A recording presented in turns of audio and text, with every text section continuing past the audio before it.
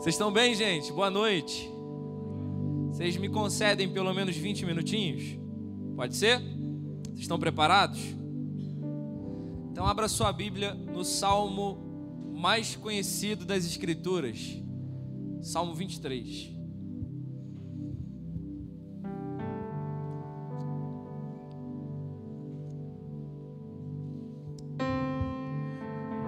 Eu sempre menciono que Salmo não tem capítulos. Salmo é dividido por números. Então se fala Salmo número 23, porque Salmo não é um livro, Salmo é um cântico, é um inário. Da mesma forma que CD é composto por faixas de música, o Salmo também é. Então Salmo de número 23, versículo 1 até o verso 6. Bom, alguns aqui eu acredito que já sabem de cor, mas vamos ler. O Senhor é o meu pastor e de nada terei falta, ou nada me faltará. Em verdes pastagens me faz repousar e me conduz a águas tranquilas. Restaura-me o vigor, guia-me nas veredas da justiça por amor do seu nome. Mesmo que eu ande em vales e em trevas de morte, ou em vale das trevas e morte, não temerei perigo algum, pois tu estás comigo. A tua vara e o teu cajado me protegem. Preparas um banquete para mim à vista dos meus inimigos. Tu me honras, ungindo a minha cabeça com óleo e fazendo transbordar o meu cálice. Sei que a bondade e a fidelidade do Senhor me acompanharão todos os dias da minha vida, e voltarei à casa do Senhor enquanto eu viver. Senhor, mais uma vez pedimos a tua autorização para mergulhar na sua palavra e extrair dela vida em abundância, transformação, exortação, correção. Que o Senhor seja o nosso pastor. Eu sou um pastor representativo nessa igreja. O Senhor é que é de fato o nosso verdadeiro pastor. Seja o nosso pastor, apacente as nossas almas, as nossas carências, as nossas emoções. É o que nós oramos em nome do Senhor Jesus. Amém. Sem dúvida, o Salmo de número 23 é o salmo mais conhecido da Bíblia. Salmo de número 23 e Salmo 91 são os salmos mais recitados das Escrituras, e alguns chegam a mistificá-los.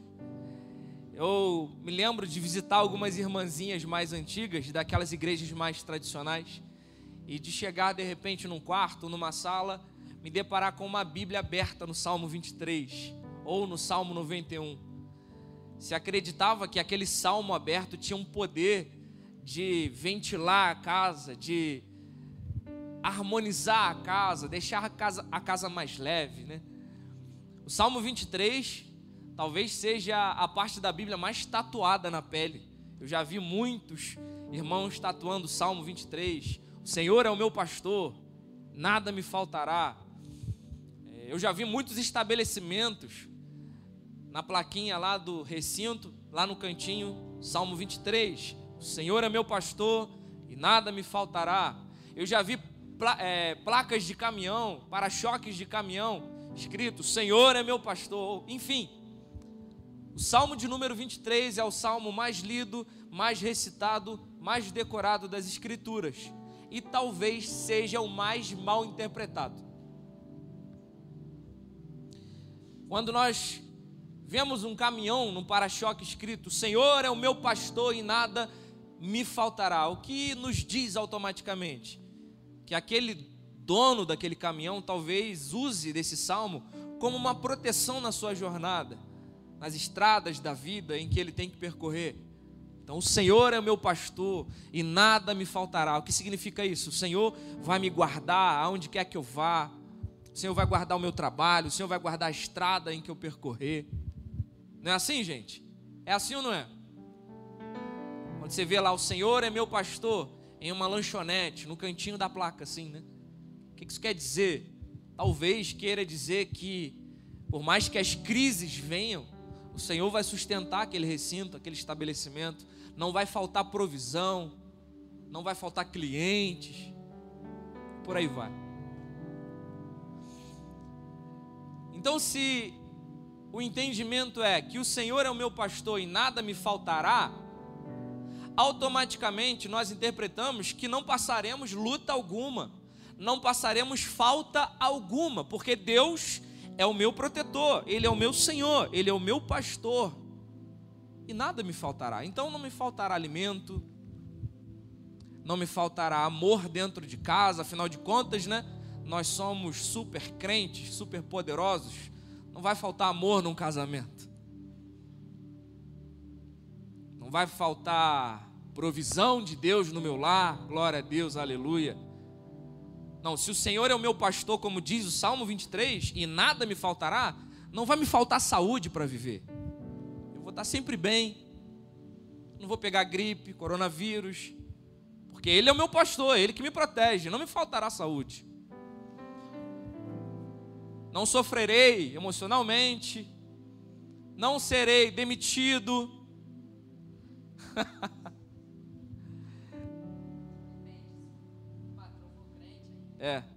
Aí fica difícil, entra em conflito, né?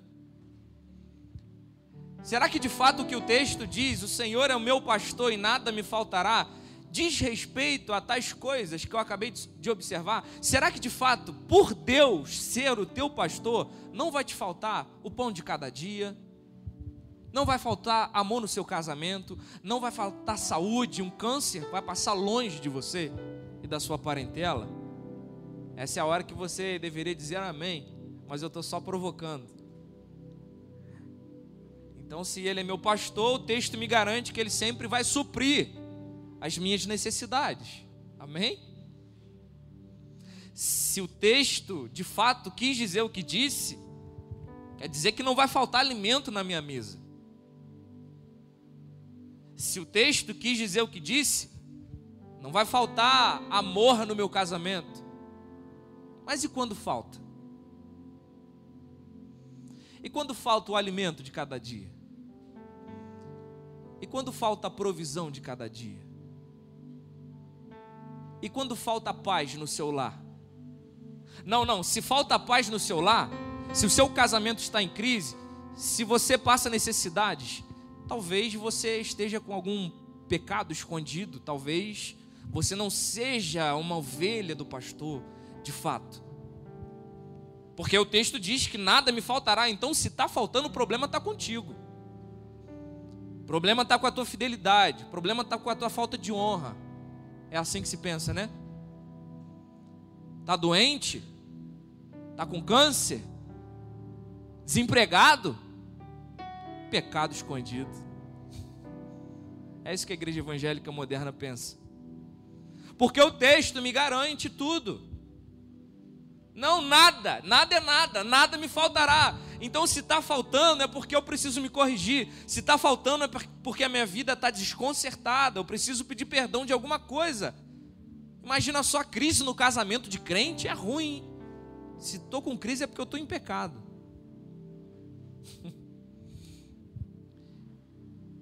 E se eu te disser que o texto não quis dizer isso? Se de fato o Senhor é o teu pastor, e o contexto é que nada te falte, me explique por que existem cristãos no mundo passando fome.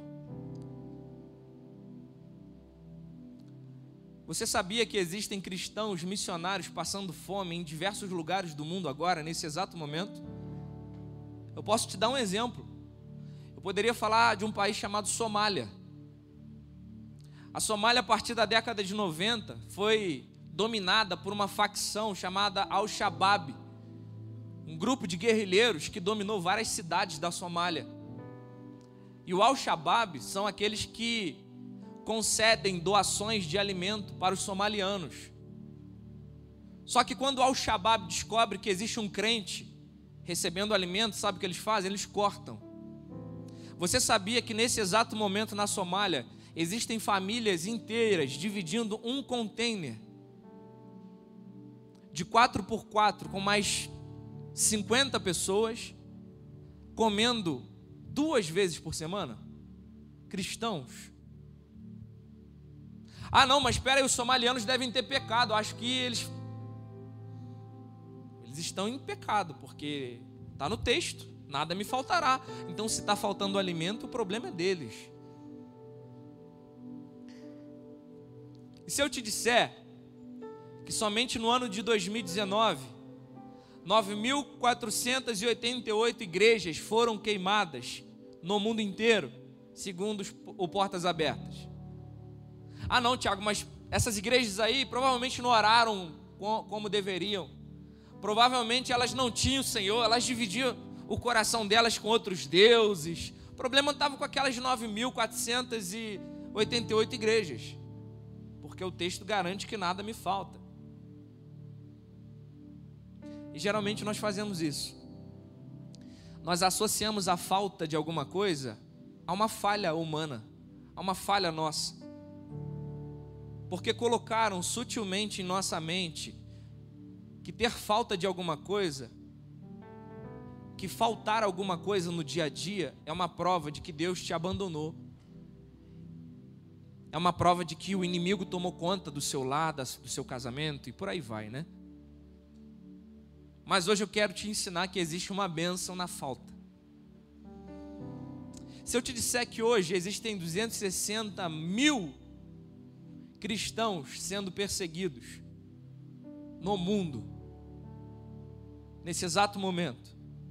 Se eu te disser que existe um país na África chamado Nigéria, onde 1.350 pessoas morrem por ano perseguidos por causa do cristianismo. Se eu te disser que Afeganistão, Somália, Líbia, Paquistão, Eritreia, Sudão, Iêmen, Irã, Índia são os países mais violentos do mundo e matam cristãos a cada 1 minuto. Peraí, então se faltou proteção, o problema é deles, né, gente? A ideia demoníaca de que quando falta alguma coisa é sinal de que Deus te largou de mão surgiu na década de 50 no mundo. Você sabia disso? Tem pouco tempo. Na década de 50 ocorreu um avivamento chamado Railing Revival. Os avivamentos de cura da década de 50 dos Estados Unidos nem são contabilizados pelos historiadores como avivamentos de fato. Sabe por quê? Porque eles foram liderados por 2 grandes hereges, Oral Roberts e Kenneth Hagin.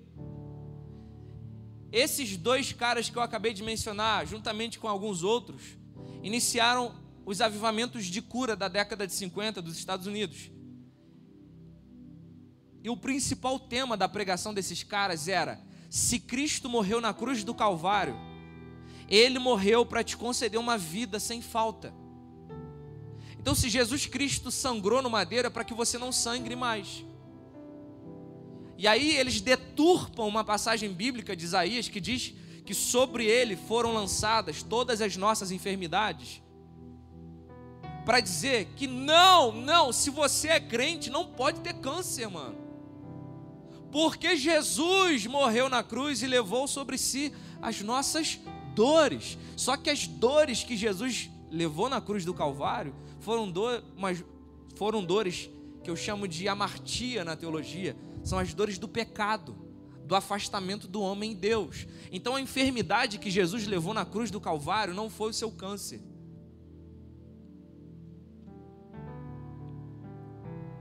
Não foi o câncer da sua mãe. Não foi a AIDS de um parente seu. O que Cristo levou no madeiro foi a doença do pecado.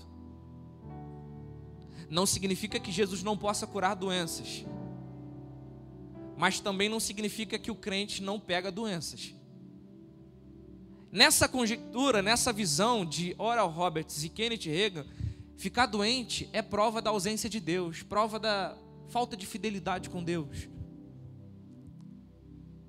Só que se essa linha de raciocínio estiver correta, era para os apóstolos estarem vivos até hoje.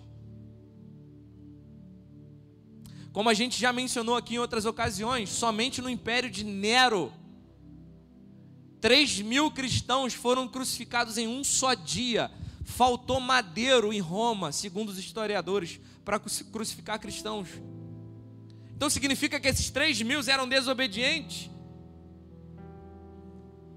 Kenneth Hagin disse exatamente isso. Não, se Deus morreu na cruz por você, é para que você não tenha uma vida com faltas. Então não vai faltar alimento, não vai faltar saúde, não vai faltar amor no relacionamento. Só que é muito fácil pregar esse tipo de mensagem na sua mansão em Londres. É muito fácil falar desse tipo de teologia em uma mansão, em uma casa top dos Estados Unidos. Eu quero ver ir para a favela do Rio de Janeiro e pregar esse tipo de evangelho.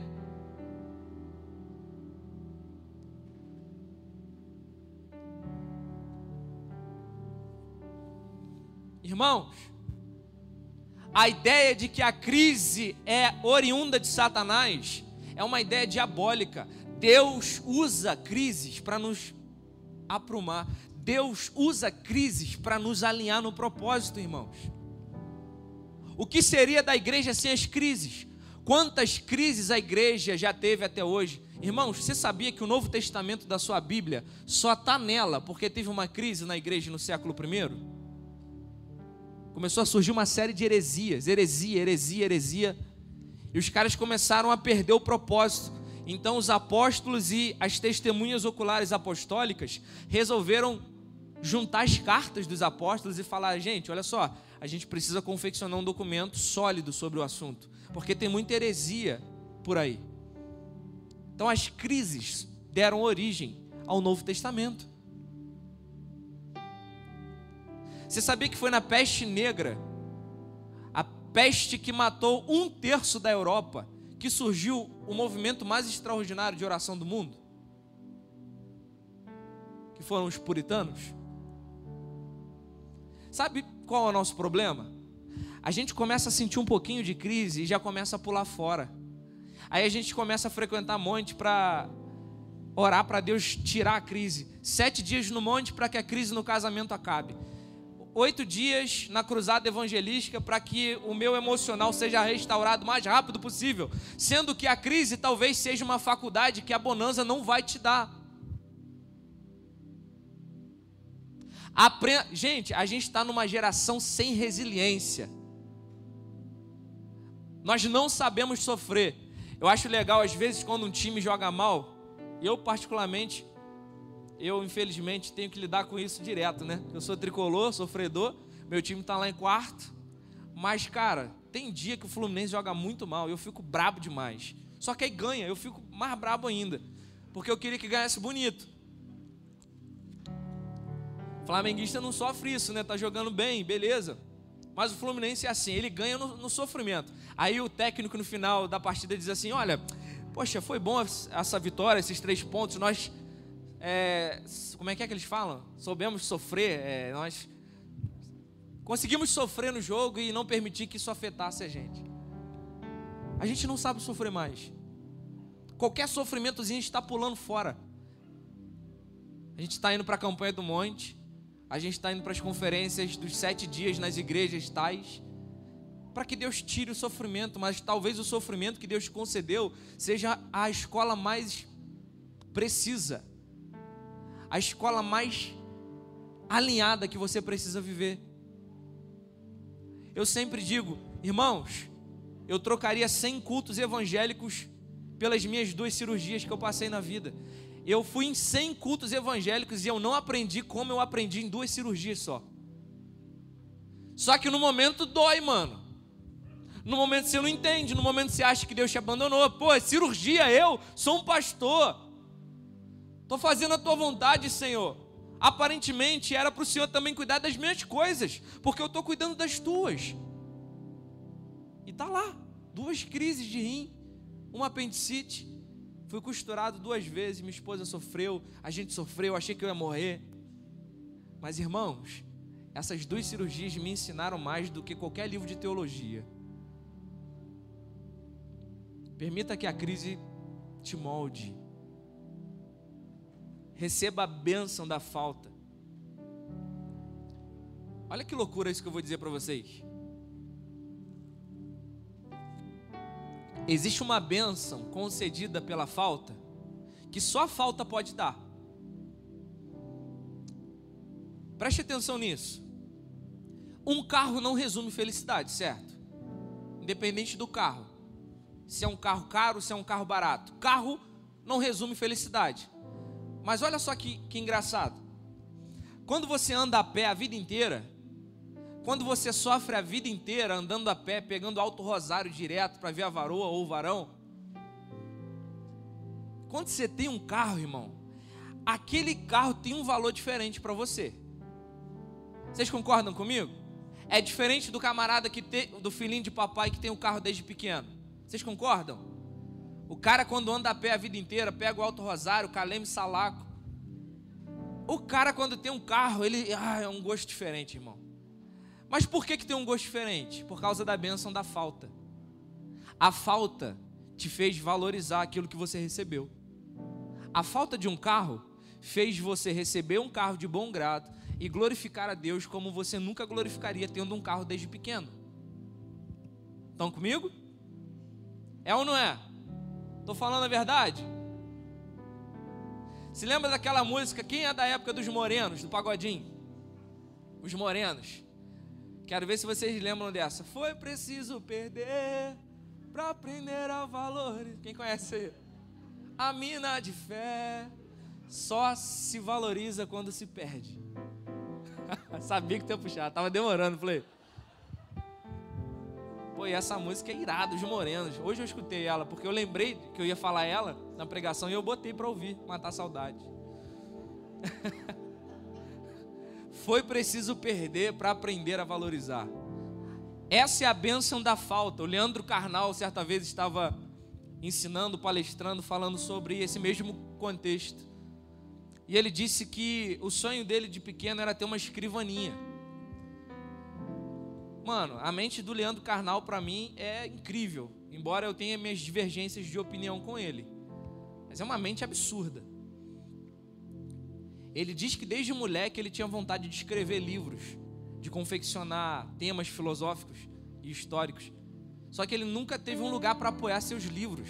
Imagina só um cara com uma mente brilhante como a do Leandro Carnal, tendo o combustível para fazer o que ele gosta de fazer, mas não tendo a possibilidade material. Ele não tinha uma escrivaninha, não tinha um lugar para apoiar. E ele diz que ele escrevia no chão às vezes. Imagina só a dor de coluna desse cara, escrevendo no chão.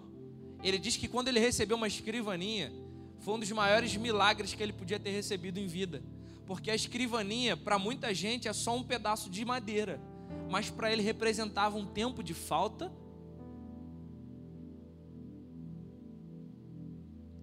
e uma valorização daquilo que se tem. Então vamos lá. Quanto mais eu tenho senso de falta, preste atenção nisso aqui agora, eu vou levar para o Evangelho. Quanto mais eu tenho senso de falta, mais senso de recompensa. Quanto mais eu me sinto em falta, mais tenho senso de recompensa quando recebo. Pensa só numa mulher que foi defraudada emocionalmente a vida inteira, abusada emocionalmente por homens cafajestes. Ela teve falta de imagem de homem na vida inteira. Quando ela recebe o príncipe encantado de Jeová, irmão do céu, o senso de falta revela o senso de recompensa. Conseguiram entender essa linha de raciocínio? Isso me faz entender por que o Evangelho não é valorizado no Brasil. Porque nós não temos senso de falta. Para a gente está tudo bem. Irmão, olha que loucura isso aqui. Você pode perceber que os homens mais viscerais do cristianismo foram homens de tremenda falta na sua vida passada. Irmão, um viciado em drogas, quando se converte, irmão, meu Deus do céu, velho. Porque ele foi tão visceral na sua falta, que quando ele encontra o Evangelho, aquilo suga ele, mano. Aquilo entra dentro dele de verdade. Aquilo transforma a sua realidade. Porque um dia ele soube o que não é ter nada. Sabe por que você tem essa vida mesquinha? Sabe por que para você tanto faz ou tanto fez vir na igreja domingo ou não, ler a Bíblia ou não? Porque você ainda não tem noção do quão perdido você é. você ainda acha que você é merecedor. Você ainda acha que o que Jesus fez é só poxa, eu merecia, pô. Aliás, eu sou legal, né? Eu sou bonitão, eu sou o centro, eu sou a autarquia de Jeová, eu sou a pérola do reino de Deus. Você não é nada, irmão. Sabe por que você não valoriza o evangelho? Porque você nunca teve senso de falta. Você ainda não conseguiu perceber o quão perdido você estava. Por isso que um muçulmano, por exemplo, quando se converte, esse cara também se torna um visceral. Porque a noção de falta dele era tão grande, ele vivia um extremo tão oposto, que quando ele entra no reino, irmão, ele devasta, ele invade. Como eu disse, um viciado em drogas, mano. Não é à toa que os testemunhos que mais impactam a nossa geração moderna são pessoas que ninguém dava nada. Eu sou um exemplo. Tiago, nunca. Se converter, jamais. Vida toda desconcertada, imerso às drogas, à prostituição. Eu um dia soube o que era ter falta de Deus. Por isso hoje eu sou visceral, irmão. Não como deveria, mas eu tento. Porque eu sei um dia o vazio que se encontrou no meu coração. Quanto mais consciente que eu sou perdido, mais valorizarei aquilo que... Ô Rodrigo, tá me sabotando? Quanto mais... Irmãos, ontem a gente foi no Fora da Caixa e a gente pegou um pé d'água lá, né? A gente foi fazer um drive-in lá, vários carros e tal. Achei muito legal o número de pessoas ali, porque tava um pé d'água de verdade. E aí, mano, quando deu 9h30, assim mais ou menos, já tava 1 hora de evento. Algumas pessoas começam a cansar, né? Começam a sentar, começam a fraquejar e tal. E aí, pode passar na cabeça de alguns ali assim: poxa, eu já estou dando o meu melhor para Deus hoje, afinal de contas eu estou cultuando num pé d'água danado. E aí sobe até aquela soberbazinha diabólica na gente, né? Tipo, pô, tô dando um sacrifício para Deus hoje. Aí quando eu peguei o microfone para pregar, eu disse assim: irmão, vocês acham que vocês estão fazendo muito aqui por estar nesse pé d'água? Vocês ainda acham que isso aqui é sacrifício para Deus? Poxa, eu estou dando um culto para Deus num pé d'água. Sou um anjo, sou um ser celestial, irmão. Isso é o mínimo que você pode fazer diante de um Deus glorioso, mano. Dar um culto para Deus num pé d'água é o pouco que você pode fazer. Irmão, a gente cansa com 30 minutos de louvor. Você acha que você realmente tem força para lutar contra as obras de Satanás? Se você não consegue ficar 30 minutos no louvor, mano. 30 minutos de louvor você já... Irmão, pelo amor de Deus, você não vai lutar contra ninguém, irmão. Se 1 hora de louvor te cansa, irmão, 10 minutos de Satanás te vence. Não estou dizendo que aqueles que sentam porque estão desanimados. Eu entendo a realidade física de algumas pessoas, mas irmão, está na tua mente. Se você acha que é muito que você faz aqui para Deus, cara, eu dou um domingo para Deus, aleluia, glória a Deus. Para com isso. Tem gente na Angola que anda 4 horas para pegar um culto, cultua 2 horas e volta mais 4 caminhando. 10 horas para cultuar. E a gente está aqui de bobeira, mano. A gente não consegue abrir a boca para louvar. Para estender a mão é quase um sacrifício. O cara tem que falar: levante a sua mão. Ele tem que berrar para você fazer alguma coisa. Quando deveria ser normal você chegar aqui dando cambalhota. Eu vejo um vídeo de um camarada dizimando lá na Angola, eu acho. Ele vem dando mortal, dando cambalhota assim. Aí ele começa a dançar, papapá. Aí ele dá um mortal para trás e bota o dízimo no gasofilaço. Irmão, é isso que eu estou falando. Sabe por quê? Senso de falta.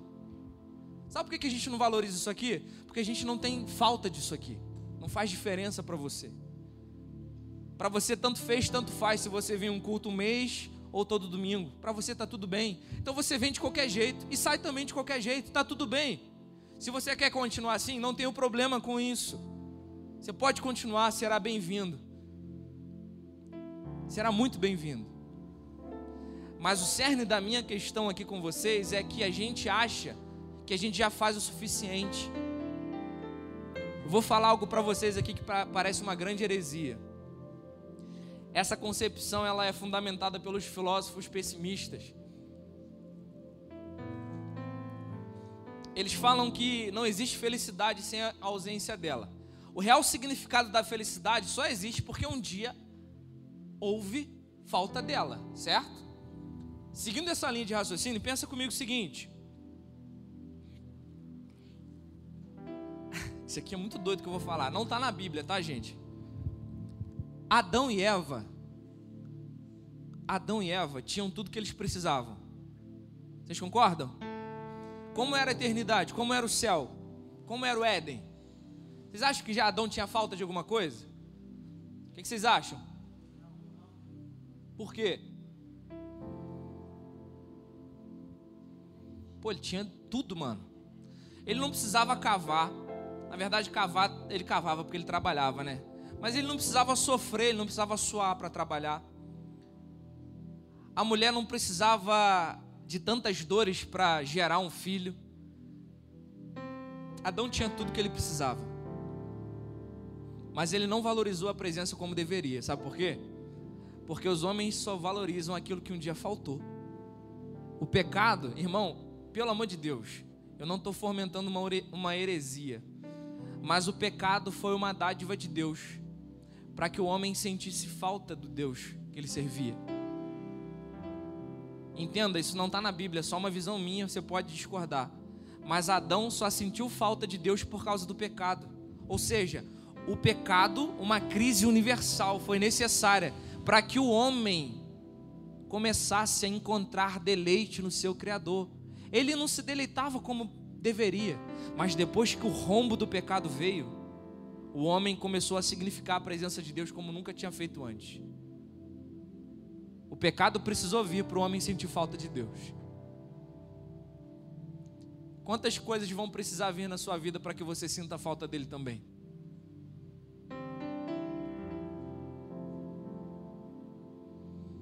Sem falta, sem deleite. Não havia falta, então também não tem deleite. O deleite só ocorreu porque um dia houve falta. Irmão, tá entendendo? Sabe por que está faltando coisas na tua vida? Primeiro porque a vida é assim. Você achou que eu ia falar assim, né? Porque Deus tem um propósito. Irmão, pode ter, pode não, mas a falta é inerente à vida. Você vai sofrer, você vai ficar doente. Faz parte.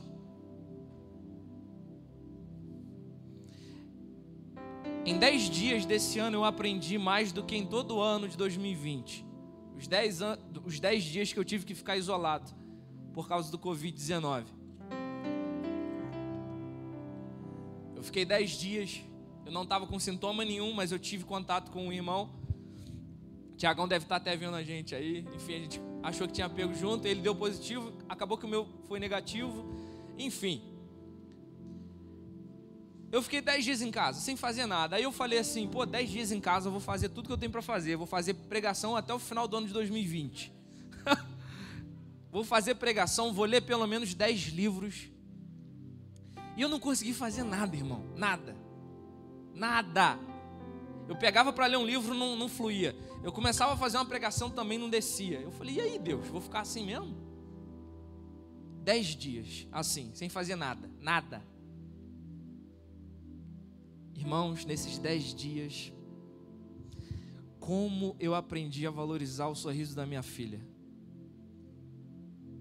A minha filha nunca mais vai ter a mesma atenção depois desses 10 dias de Covid, ou de suspeita, né? Eu via ela na chamada de vídeo e eu começava a perceber o semblante dela mudando, o cabelinho dela mudando. Criança muda muito rápido, né? Principalmente mais de nenenzinha. E eu falei, caraca, irmão, eu nunca enxergaria isso sem a falta dela. Eu só aprendi a valorizar como eu a valorizo hoje, porque nesse ano, 10 dias, eu não pude vê-la. Eu aprendi a valorizar minha esposa de uma forma diferente. Eu aprendi a valorizar as nossas conversas de uma forma diferente. Por quê? Porque a falta revela o deleite.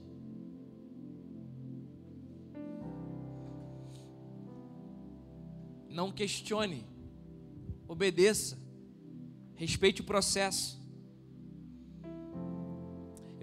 Olha que louco isso aqui, irmãos. Estava lendo um livro chamado 15 Coisas que o Seminário Não Te Ensina. Estou finalizando ele essa semana. E o pastor, autor desse livro, conta que o sonho dele era pastorear uma igreja em Nova York. E ele como é que é o nome da cidade? Nashville? Beleza, Nashville. Ele pastoreava uma igrejinha lá no Nashville. E ele dizia que o sonho dele era ter uma igreja em Nova York. E aí, quando ele está pastoreando uma igrejinha pequenininha igual essa aqui, do nada, nada mais, nada menos do que Tim Keller liga para ele, mano. Vocês sabem quem é Tim Keller? Uma das maiores referências do movimento reformado hoje. E ele diz assim: varão, tá de bobeira? Quer pastorear a minha igreja aqui em Nova York? Irmão do céu, ele deu glória a Deus, ele deu cambalhota, pegou suas malas, foi lá para Nova York com a sua família. Chegando lá, as coisas estavam fluindo, a igreja estava crescendo. Ele ficou por 3 anos lá, se eu não me engano. E Tim Keller olhou para ele e disse: olha, eu sei que está tudo dando certo, eu sei que a igreja está crescendo pra caramba, mas eu vou precisar tirar a igreja de você. Houve um concílio lá da igreja dele. Eles tinham 4 igrejas em Nova York, se eu não me engano, e decidiram ter só 3. Ele precisou sair. E ele voltou para Nashville. É isso? Eu sempre esqueço. Aí, irmão, ele fala uma parada no livro que me desconcertou. Ele falou assim: por que Deus instigou meu sonho só por 3 anos? Por que Deus me colocou em Nova York sabendo que Ele ia me tirar? E aí ele conclui dizendo assim: Deus me colocou para pastorear a igreja dos meus sonhos, para atender o meu sonho, mas também me tirou para que eu não ficasse soberbo. Irmãos, entenda uma coisa: tem coisas que Deus vai colocar na sua vida e vão permanecer para sempre, mas existem coisas que Deus vai colocar na sua vida de propósito para tirar depois. De propósito. E o pastor diz que ele aprendeu mais nesses 3 anos do que em toda a sua caminhada de ministério. Irmãos, não questione os processos que Deus tem para trabalhar conosco. Deus faz o que Ele quer, na hora que Ele quer. Então Ele pode colocar alguém, Ele pode colocar uma igreja, Ele pode colocar uma pessoa, Ele pode colocar um sentimento e simplesmente tirar, porque Ele é Deus. Ele faz o que quer. Poxa, Tiago, então eu fiquei triste. Salmo 23, então está tudo errado. Porque se tem falta, como que nada me faltará? Olha só, gente. O Senhor é o meu pastor e nada me faltará. Beleza, a princípio parece que nada falta. Mas logo depois no texto, o que o salmista diz? Ainda que eu ande pelo vale da sombra... Se aqui em cima tu está falando que não vai faltar, logo em seguida tu está no vale. Então significa que faltou. Entenderam a linha de raciocínio? De novo, para vocês pegarem. O Senhor é meu pastor e nada me faltará. Beleza, nada vai me faltar. Mas daqui a pouco ele está lá no vale. Ainda que eu ande pelo vale da sombra da morte, não temerei mal algum, porque o Senhor está comigo. Então, se ele está no vale da sombra da morte, significa que já faltou alguma coisa. Concordam? Então, do que o texto se trata? O que significa o Senhor é o meu pastor e nada me faltará? Acontece que aqui no hebraico, o real significado basicamente não é o Senhor é meu pastor e nada me faltará, e sim, o Senhor é o meu pastor e Ele não me faltará. Então o nada me faltará ou o que me faltará não se refere ao que o pastor pode dar. Preste atenção nisso aqui. Quando o salmista diz nada me faltará, não se refere ao que o pastor pode dar, mas a presença do pastor na sua vida. Sabe o que significa? É como se o salmista estivesse dizendo: o Senhor é o meu pastor e Ele não me faltará, ainda que falte as coisas. Esse é o significado do Salmo 23. Então o que o texto está dizendo? O Senhor é meu pastor e Ele não me faltará diante da fome. O Senhor é o meu pastor e Ele não me faltará diante da crise no meu casamento. Não significa que o pastor vai tirar as crises, significa que Ele estará contigo nelas.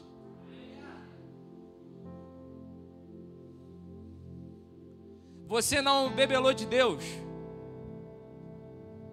Ele permite que as crises venham, sim, mas Ele estará contigo. Se coloque de pé, por gentileza.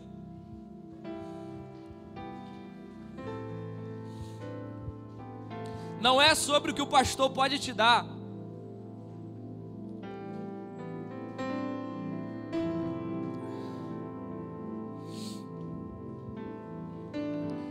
Não é sobre o que falta de bens materiais, de bens emocionais. Não é sobre isso.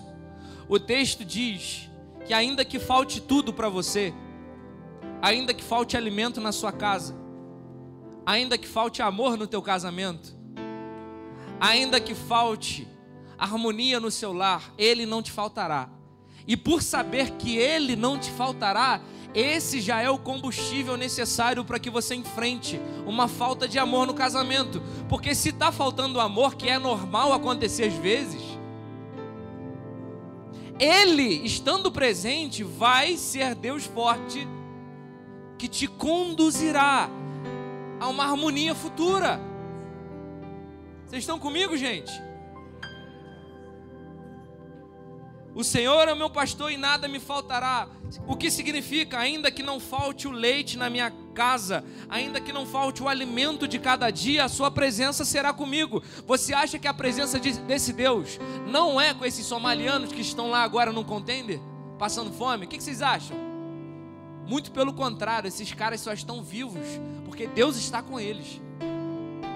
Você imagina o que é comer 2 vezes na semana, irmão? Poxa, Deus não está com eles. Na verdade é o contrário. A prova de que Deus está com eles é os caras comerem 2 vezes na semana e eles não morrerem.